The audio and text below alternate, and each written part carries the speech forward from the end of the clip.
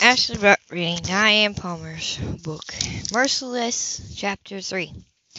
The public defender Harris was trying to get his client a job. It wasn't really his concern, but the young man in question was just 20 years old and already had a wife and a small child. He'd been prosecuted on a bank robbery charge, which put him in the crosshairs of the FBI. He was arrested, charged, jailed, prosecuted, and convicted. Now he was out on parole for good behavior after some speculative legal footwork by this attorney who had been one of John's cases. He got drunk one night with some friends who knocked over a branch bank when it opened early one morning, Haynes said. Toyed with his napkin in the restaurant where he invited John Blackhawk for dinner. He drew 5 to 10, even though he was asleep in the back seat the whole time. Rough, John said. It's my real first case, the young man said. I want to do a good job, he glowered. Substance abuse is responsible for so many problems in our society. They did try to ban alcohol once, John remarked. Here, show him. Yes, with interesting results. The only people who got rich during Prohibition were the gangsters. That's usually what happens when you declare something illegal. It is a first offense for your client. Harrison. He taught Sunday school, actually. I know a minister who was involved in a murder, John said tongue-in-cheek. Harrison. I know what you mean, but this kid was straight from the time he was old enough to walk. I talked to every relative he had and several friends, not to mention educators who taught him, vouched for him. That's a lot of legwork. Yes, it is, and I did it on my own time. I believe in this kid. I want to help him. If I can get him a job, make him understand that he has to stay away from his so-called friends who are also out on parole, he might have a chance. He's got a 3-year-old kid, he added, and a sweet young wife who adores him. Sad case. John was non-communicable. He heard this story so many times it was grating. He usually ended badly, but he wasn't going to tell this naive but passionate new attorney that ideals should be worth something. The boy lives in Jacobsville. I thought since your brother worked in Jacobsville with cash buyer, he might be willing to talk to the local parole officer. Put in a good word for him, mention he had the bad crowd that he got in with, and see if there's some way he can keep away from it. Alexander said hopefully. A good talking to at the onset of his parole might do some good. John laughed. It might at that. Okay, I'll ask him. Harris brightened like a light bulb turned on. Thanks. I owe you one. None of us go into law enforcement want to see a man fail for one mistake. However, if he steps out of line again, you'll be talking to a brick wall if you ask for help. I know that. John smiled. He talked to Mac, but he knew how this was going to go down all the same. The guy's born loser, Mac said predictably when John phoned him. If he's stupid enough to be led into crime, he'll stay there. He's a follower with no sense of judgment about other people. I don't doubt it, but I promised Harris I'd ask you to intervene. If the kid can be kept away from his old associates, it might help. You can say no. This is not my problem, Mac said. I suppose I could talk to Grier, he said grudgingly, but if Harris's client gets into any more trouble ever, I'll be his worst nightmare. I'll be his second worst, thanks. Where are you making your own phone calls? Griffin asked suddenly. Doesn't your AA do that for you? She didn't come in this morning, John said. The worry he felt was reflected in his tone. Didn't call either. That's not like her. Did you phone her apartment? Yes. No answer. Curious. Does she have enemies? John laughed in spite of him. I'm not likely to find her in a sack in the river, if that's what you mean. Sorry, I guess I've been in law enforcement too long. Join the club. You and Winnie coming to dinner Friday night. Yes, if Cammy isn't going to be there. Winnie likes Cammy. I know, but we're both had the triad from Cammy about our new candidate from your affections. She'll be on a roll, and we don't want to spoil a perfect dinner with a lot of argument. If you get what I mean? John, I haven't invited her if that's a help. Then you can expect us. Winnie will bring homemade rolls. I didn't ask. She offered. I'm amazed she can still manage to bend over the oven with her belly sticking out that far. John remarked. Cammy's sure is going to be a boy because she's big in front like that. Childbirth is a mystery to most people, not to Cammy. We'll be over about 6. See you then. John hung up. He hadn't let it show in his tone, but he was worried about Jocelyn. It was the first time she ever missed work without calling first. Something big must be up. He immediately thought of her son. He picked up the phone and started calling hospitals. Jocelyn was pacing the waiting room floor. She'd brought her knitting bag with her, but even that chore hadn't diverted her.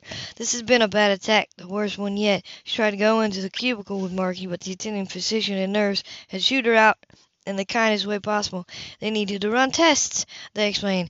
It was hard to leave a child who sounded as if he were smoldering to death. Jocelyn was beside herself. Marky was her whole life. What if he died this time? What if they couldn't save him? Jocelyn. She jumped and gasped at the sound of her boss's voice behind her. She looked around astonished. It's not like you, he explained. Not to call if you can't make it work. Figured it had to be something catastrophic. She bit her lower lip. It's Marky, she said in a long breath. A bad attack. The worst one he's had yet. She pulled her arms over her small breast. They're running tests. At least she had a medical insurance, good insurance from her job, but it wouldn't cover all the expense, and she didn't know how she'd add another monthly payment to the bill she already had. What sort of attack? John repeated. Her mind was busy. She hadn't even heard him. He has asthma, she said suddenly. In the spring and fall, colds go down into his chest. He has chest infections, sometimes pneumonia. There are new drugs, good ones, for his condition, and we use them. He has allergy shots every week, too, but his lungs are just weak. He's never had an attack come on so quickly, or be this bad. I didn't think I'd even get him here in time. She bit her lip and turned away. Has he seen a specialist? Yes, lung specialist, allergist, the works, she sighed. I don't even smoke, she said blatantly. He wondered how she managed to pay specialists. It would be rough for anybody, but especially for a single mother. On a limited budget, he didn't have to be told that a child with uncontrolled asthma was an expensive little person to treat. He had his own share of respiratory problems as a child. Kimmy had once told him he still had allergies, too. Jocelyn looked worried at the door. Rarely at the door to the emergency room from which a white-coated physician with a stethoscope round his neck had just emerged. That's Dr. Wagner, she explained as they moved toward him. He's our family doctor. The tall, thin physician smiled as she approached. It's all right, Jocelyn. He's doing very well. We'll have the test results for you very soon. You have to stop worrying so much, he added gently. Odds are very good that he'll outgrow the asthma, that the allergies will respond to the shots and diminish. It just needs time. She let him. I try so hard to make him wear his jacket when it's cool and a raincoat when it's rainy. She muttered. He whips them off the minute he gets out of my sight. Then he catches cold. There was a cold rain yesterday morning and he went outside during play period without a coat and didn't tell me until he woke up smothering this morning. Dr. Wagner choked. Don't blame yourself. He's very sorry that he did it. More because how upset you were than how dangerous it was to him, he added. He has a big heart for such a small child. He gets picked on a lot at school because he can't run like the other kids without getting out of breath, Jocelyn said heavily. Because he has to take shots for allergies. Why are kids so mean to each other? Why are there bullies? Dr. William played. I don't know. I wish it was an issue that could be resolved. Now, with cyberbullying so prevalent, a victimized child can see no peace even in his own home. There should be more lawsuits, Jocelyn muttered. I agree, John said quietly. Dr. Wagner looked at John curiously. This is my boss, Jocelyn said quickly so the doctor wouldn't get the wrong eye. See your agent, John Blackhawk? Dr. Wagner shook hands. I wanted to join the FBI myself when I was younger, the doctor said surprisingly, but my father wanted me to study medicine. He laughed. In the long run, I suppose he was right. We have 4 generations of physicians and surgeons in my family. I hate to be the one to break the tradition. It's lucky for us that you didn't, Jocelyn said. Thank you for taking such good care of Marky. And when I told you that one day you'll be glad you made the decision you made, he said enigmatically. I am now more than ever, despite the problems, he added with a weary smile. Why don't you go and get something to eat, the doctor said. By the time you get back, Marky will be ready to go home. They won't have to keep him, she worried. Oh, I don't think so, he replied. We just want to make sure he's stabilized and get him started on the new antibiotic. There are new inhalers out also, Jocelyn. You should talk to his allergist about them. One is for the pediatric patients and has shown good results. She sighed heavily. The elders had suggested one of the newer inhalers, which was was over $100 a month on her budget. Even with good insurance, that was a fortune. But perhaps she could write the drug company and request a reduced price that had worked for her in the past. Thank God, he's gonna be all right. Nice to meet you, Agent Blackhawk. Dr. Wagner had a smile on his walkway. Nice guy, John remarked. Yes, very. Yes, we're very lucky to have him. He's taking great care of Marky. John was studying her with narrow eyes. The doctor's statement about the decision she made was puzzling. She was tired and raw from lack of sleep, or she might have recognized her words. His father and I were very good friends. We had too much to drink, and there was Marky. He stared at her. He didn't speak. She turned her face. I underestimated how... She started to say drugged, and immediately got herself drunk he was, and he didn't realize that I was naive about men. We were both stupid. She hesitated. Wasn't sure how I'd feel about a child who wasn't planned. She smiled. But now he's my whole world. Her voice broke off. Your path hasn't been an easy one, John said quietly. Nobody's path is easy. We just do what we have to do and go on living. I love my son. She had to live with the fact that Marky will always be illegitimate. She looked up and hurts me. I try to live a conservative life, but it's not Marky's fault. Of course not. She picked up her purse from the seat she'd occupied. I'll get some breakfast and see what they can do for Marky, but I don't know if I can come in today. I'm very sorry. I should have phoned. I was concerned, he replied. Take the day off. If you can't make it in tomorrow, just let me know. It will be all right. The Bureau doesn't punish people for personal emergencies, you know. He offered with a kind smile. She smiled back. Thanks, he said. Marky's father. Is he still alive? The question hit her unexpectedly. I don't know. She stammered despite desperate for a way out of the conversation. You said that he was in the military station overseas, he began. Yes, I see. She folded her eyes. He was, listed as missing in action. A tragedy, she nodded. Thanks for coming down here, she said, retrieving her post. I don't know how you even found us. Abuse of power, he quipped. He grinned. I can pull strings when I want to. Unethical, sir, she pointed out. He shrugged. My brother is corrupting me. She laughed. She glanced at the big clock and the waiting room. We've got a meeting with the sheriff about the Oklahoma kidnapping in 10 minutes at the courthouse, she exclaimed, referring to a case which an agent in another field office had requested some help. FBI officers cooperated on cases from other jurisdictions that overlap. You'll never make it. Well, make sure I catch all the traffic lights when they're green. He chuckled. Thanks again. You're welcome. I'll see you tomorrow. She nodded. She watched him walk away. It surprised her that he cared enough to hunt her down when she didn't show up for work, and he'd been really concerned. That made her feel warm inside. She plotted his mother would be the worst enemy on earth to make. Jocelyn already knew how the woman felt about her. It gave her cold chills, but then she was worrying about things she might not ever have to consider. She had her son, and he was going to get better. That had to be her concern now. Only that. I'm really sorry about walking in the rain, Mommy. Marky apologized when they were back home in the small apartment. I love rain, he added plainly. I know you do, sweetheart, but your lungs don't, she said childishly. You don't like being sick. He said, I don't like making you upset, too. He dived against her side and held on to her. I love you so much, Mommy. I love you too, Pumpkin, she replied and hugged him back hard. I'll wear my coat next time. They both knew he was lying. She just had to be more careful. It wasn't the rain, the doctor had told her, but the fact that Marky was sensitive to viruses, and he had one starting when he got wet. It wasn't dangerous for a healthy child, but then Marky had never been really robust. The specialist changed his allergy medicine. Jocelyn talked to the drug company. They agreed voluntarily to give her the inhaler for a fraction of the retail cost. The medication seemed to be working too. Marky perked up. His valleys and peaks leveled off, and he settled into school with resignation. Jocelyn had a long talk with Marky's teacher and the owner of the daycare, an attorney who was kind enough to help her pro bono for the first time being. The bullying was curtailed, but then they did mention that Marky was distracting in the classroom and set a date for her to come back alone and discuss it with them. Meanwhile, Marky got better and Jocelyn got her nerves back together. There was still the question of a diagnosis for Marky's behavioral problems. She didn't know what to do. There was really nobody who could help help accept their doctor. She asked him about Marky, and he agreed that it was possible that the child had attention deficit disorder. He was researching the medications and considering to apply for her.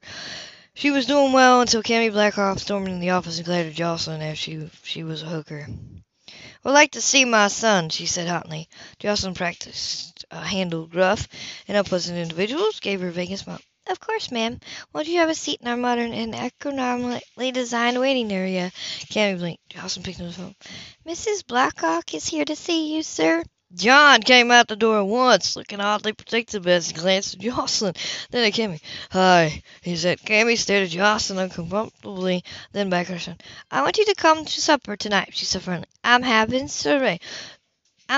soiree." "Soiree?" John asked surprised. "It's a French word, sir," Jocelyn told him helpful. "It means a small informal dinner." "I know what it means," he snapped. She saluted him. He brought his wife. "Cammy, I can't come. I'm having supper with Mac and Winnie," he said firmly. "Don't call me Cammy. I'm your mother," she grumbled. "And I don't want to try to eat while I'm being regaled with the latest fashion information," he continued irritably. Many people buy specialized magazines to ferret out that information." Just beginning to. "Do you mind?" Cammy snapped her. "I am trying to speak to my son." Jocelyn suited her too, smiled again, and went back to typing on the computer. "Come in here," Jocelyn muttered, pulling Cammy into his office closer. "For the last time, I do not want to have supper with your matrimonial candidate." "She's a nice girl." His eyes narrowed. "I don't want to get married. Winnie's pregnant. Why don't you go and overhaul her with motherly advice?" Cammy brother, "She's getting that from her own mother. I'm superfluous." "Well, you can advise Mac on being a father," he countered. "He's always being called away from the phone, and when I try to visit his office, he's always out." She said irritably, "You're a bulldozer. You don't think anyone can live if you're not telling them how to go about it." "I'm just trying to help," she said, exasperated. "You should have had more kids," he replied. "It's empty nest syndrome. You're lonely and bored." "You're all alone," she said miserably. "What will happen to you when I die?" He was shocked by the question. "Are you planning to?" She rolled her eyes. "Don't be silly. I just want to see you happily married, like Mac is." "If it had been up to you, Mac would never have married Winnie. You matter. You thought she was after his money." "So I made an error of judgment," she said, clearly uncomfortable. "But this nice girl is just what you need. She's outgoing and social, always dressed in the latest fashion, and she knows many people in high places." "So do I," he reminded her. "You need a family. You don't even date anybody." "Well," she made her mouth. "There was that lawyer. But wasn't she just trying to get information out of you about a client?" He didn't like being reminded of that. "I date when I feel like it." "Yes, but you never feel like it," she retorted. "You should have children to play with. Now while you're still young enough to play with them and do things with them." "I'm not married, Cammy," he said patiently. "I noticed." "I lead a hectic life," he continued. "Most women won't be able to put up with the hours I keep." "Charlene is beautiful, and she's very tolerant of your lifestyle." Cammy said. "She is not," Jonas shot back. "She said that I'd have to give up video games." "You play too many of them," Cammy agreed. "You should have children." "You should have children to take up your spare time." "Don't you have anything else to do with your life besides trying to run mine for me?" John asked, finally exasperated. "I am not trying to run your life. I want you to be happy." "Harass me about marriages and doing the job." "It isn't harassment," she got. "Son, you don't even have a social life." "I don't want one. I love my work." "You always have," Kimberly replied him. "You and McEwen, burying yourself in dangerous occupations. The past has taken every toll on both of you." "And on you." John agreed and kissed her forehead. "I know you miss Dad," he said gently. "So do all of us. But you're going overboard with plans for my future. You have to let life happen. You can't force people to do things they don't want to do." "You'd like Charlene if you gave her a chance." "She's the most opinionated woman I've met recently," he said gruffly. "You're only upset because she said you'd have to stop playing so many video games," Cammy replied. "And she's right." "She's not." "We can agree to differ. You should get out more. You spend too much time in this office with that woman out there." She muttered. "Jocelyn is my administrative assistant," John replied. "She's also a competent paralegal. Who do you think found the link that solved the murder of Mac's little girl?" Cammy frowned. "I thought it was McEwen." He shook his head. "Jocelyn took out the information and broke the case." Cammy was evidently surprised, not pleasantly. She was saying, "She's disrespectful." "I haven't noticed that." "And she's got a child." She's not married. She was going to be. Her fiancé died overseas in the military before he could marry her, he said with faint defensiveness. She told you that? He nodded. How do you know it's the truth? She asked with a cold smile. Women tell all sorts of stories. Why are you so antagonistic toward her? She didn't answer. If you won't come to supper, how about lunch tomorrow? It's a long drive to the ranch, she began. I'm staying at the apartment in town, she replied. You'll come, won't you? He wanted a way out, but he was reluctant to refuse. Cammy was his mother. He didn't spend a lot of time with her, and he felt guilty. I suppose I could if it's going to be just the two of us. He added from. Of course, she replied. She smiled. Just us two. Now I have work to do, he reminded her over and over. I'll have something nice for you to eat, she promised. She smiled at him and impulsively hugged him. That's my good boy. I'll see you tomorrow. She kissed him, shot a cool look at Jocelyn, and breezed out the front door. They do make Bengal tiger traps, Jocelyn said thoughtfully. Although you would have to dig a deep hole in the office. He wouldn't smile. He wouldn't smile. He heard muffled sound from behind his closed door, and she grinned. That night she took Marky to a local restaurant that featured a video game arcade. It was filled to capacity. Let's try this one, she said enthusiastically after they had chicken fingers and iced tea. Here, I like this one, Marky agreed with a grin. It was piloting fighter planes and shooting at an enemy on a huge movie screen. Marky laughed uninhibitedly. So did Jocelyn. She enjoyed the once-a-month outing as much as he did. They had little money for frivolous things like this, but she didn't want Marky to miss out on entertainment that other children have access to. For a 4-year-old, he had an amazing dexterity and skill at the game. She was aware of movement behind her. Suddenly, there were 3 other people in the compartment, parked on either side of her, and Marky putting game cards into the slots. Think you're good, do ya? Matt Kilgrim. Let's see. Don't let him bait you, Jocelyn. A very pregnant Winnie Sinclair said and laughed from beside him. I can outshoot him, so can you. A likely story. John Blackoff scoffed as he manned the console next to Jocelyn. I thought you were having dinner with them at home, she said to John, indicating his brother and sister-in-law. We did, but this is our favorite hangout, John said. We like the games.